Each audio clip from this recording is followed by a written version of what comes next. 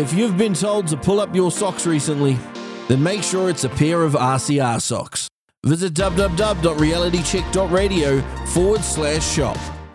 You're on Reality Check Radio. It's Real Talk with Rodney Hyde. Remember, you can send me a text on 2057. Email me inbox at realitycheck.radio. Today, the MPs are being sworn in. I have been sworn in as MP 5 times.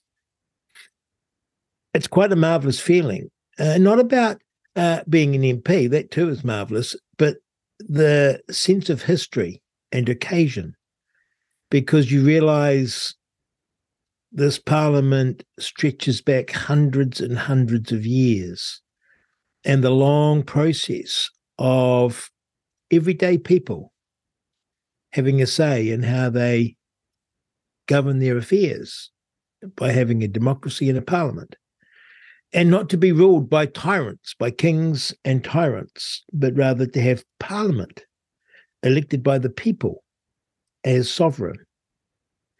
And you're very aware of that with all the arcane rules that go with it, and how marvellous it is. Free speech, everyone equal before the law, all bound up with this parliament. And the idea of it being like a pressure valve where people can go and debate and argue and talk about the issues freely, so that we don't get pressures built up, which happens if you have tyrannical control and not a democracy. Last Friday, the Maori Party put out a press statement, not happy about being sworn in, because part of the swearing in process is you put the sovereign ahead of Parliament. The Crown is the continuous provides that continuity that sits above Parliament, but doesn't interfere with Parliament. It's part of the constitutional framework and makeup and history of the process. But they don't like swearing allegiance to the Crown.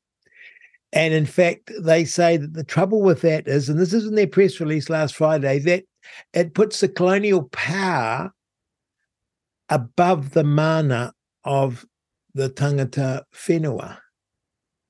And so that constrains the Maori from interfering with representing their people. Well, it doesn't, because you can be a Republican and still swear allegiance and within the system push for it.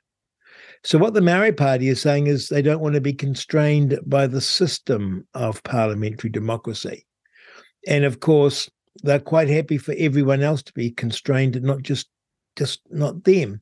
They go on to say that the swearing this allegiance is, quote, not the equal partnership that was consented to by the treaty.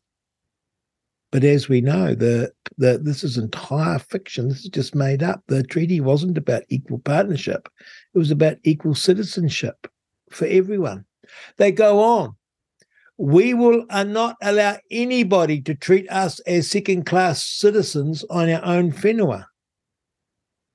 They're precisely being recognised as equal citizens with everyone. But of course, in the convoluted way it gets looked at now, if you're not special, you're second class. So we can't be equal. Oh, my goodness. Then they go on. And this is where it gets... I remember the happy days when if you disagreed with the Maori Party, you were called a racist. Oh, that was so polite and benign. Now, what do you get called? Wait for it. Quote, Maori owe no allegiance to the genocidal legacy of the British Empire. That's right. Oppose the Maori Party, you're a genocidal maniac. There is no honour, quote, in the Crown. It is tainted with the blood of Indigenous nations. And its throne sits at the apex of global white supremacy. How bizarre is this? I mean, the entire thing of the treaty was to make Maori British citizens, equal with British citizens. There's no white supremacy there at all. No attempt to wipe Maori out.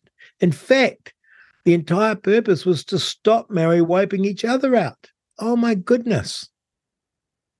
But no, it's all tainted with blood. They go on in their press release. To the Sovereign of England, we say history will judge whether you have the moral capacity to shoulder responsibility for your family's heinous legacy. What heinous legacy, actually? Quote, it is beyond you to restore its honour. The harm caused by your crown is now intergenerational and irreparable. Indigenous blood stains the throne you are on. Oh my goodness. So not only was the crown in New Zealand genocidal, it's travelled down the generations, and so they're all victims because of King Charles's ancestors. And the throne that he sits on is covered in their blood.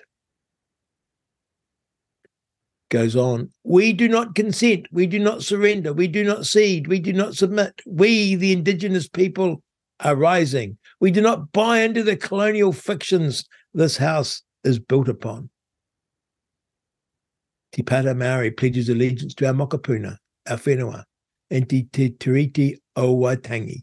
We will continue to do our best by you, in accordance to our tikanga, amongst the monsters whose portraits still hang on the walls of Parliament. Of course, they have history completely inverted. But this is not my point. My point is they think this, they're leaders, they're teaching this, they have followers. This is what is being taught to young people in New Zealand. When the Crown in New Zealand is attacked for being genocidal, for having blood, for being at the apex of white supremacy, even while being sworn into Parliament, being duly elected in our democracy, we have a problem, a big problem. I don't quite know what we do about this,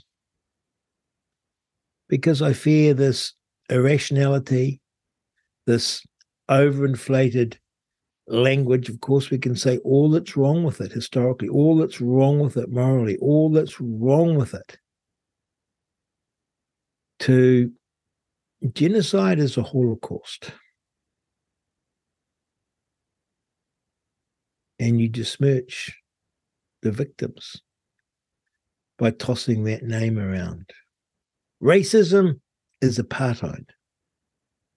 Apartheid is apartheid.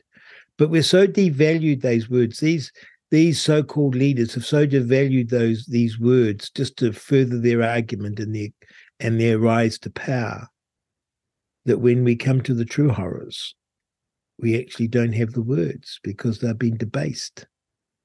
Holocaust, apartheid, racism, all now debased. How do the real victims feel? But of course, what does it mean 5 years, 10 years, 15, 20 years from now, when a growing population, young people growing up, have imbibed on this? They can't make it because they're victims. They can't make it because of genocidal maniacs in their past that have put them down and killed their ancestors and would kill them given half a chance. And does that suggest like a nation pulling together or a nation pulling itself apart? Does it suggest a prosperous future or a poor, divided future? Does it suggest a peaceful future or a violent one? We're sowing some dreadful seeds here, this Maori party. I don't know how you nip it in the bud, but we do need to call it out. We do need to talk about it. We do need to point the finger. You're on Reality Check Radio, Real Talk with Rodney Hyde. Send me a text, 2057. Email me, inbox@realitycheck.radio. Thank you for listening. Loving what you're hearing? Well, the establishment hates it. And right now, they're conjuring up new ways to try and censor RCR. To ensure you never miss a beat of the hard-hitting news you've come to know and love, make sure you're on the RCR mailing list. Get connected now at realitycheck.radio/email.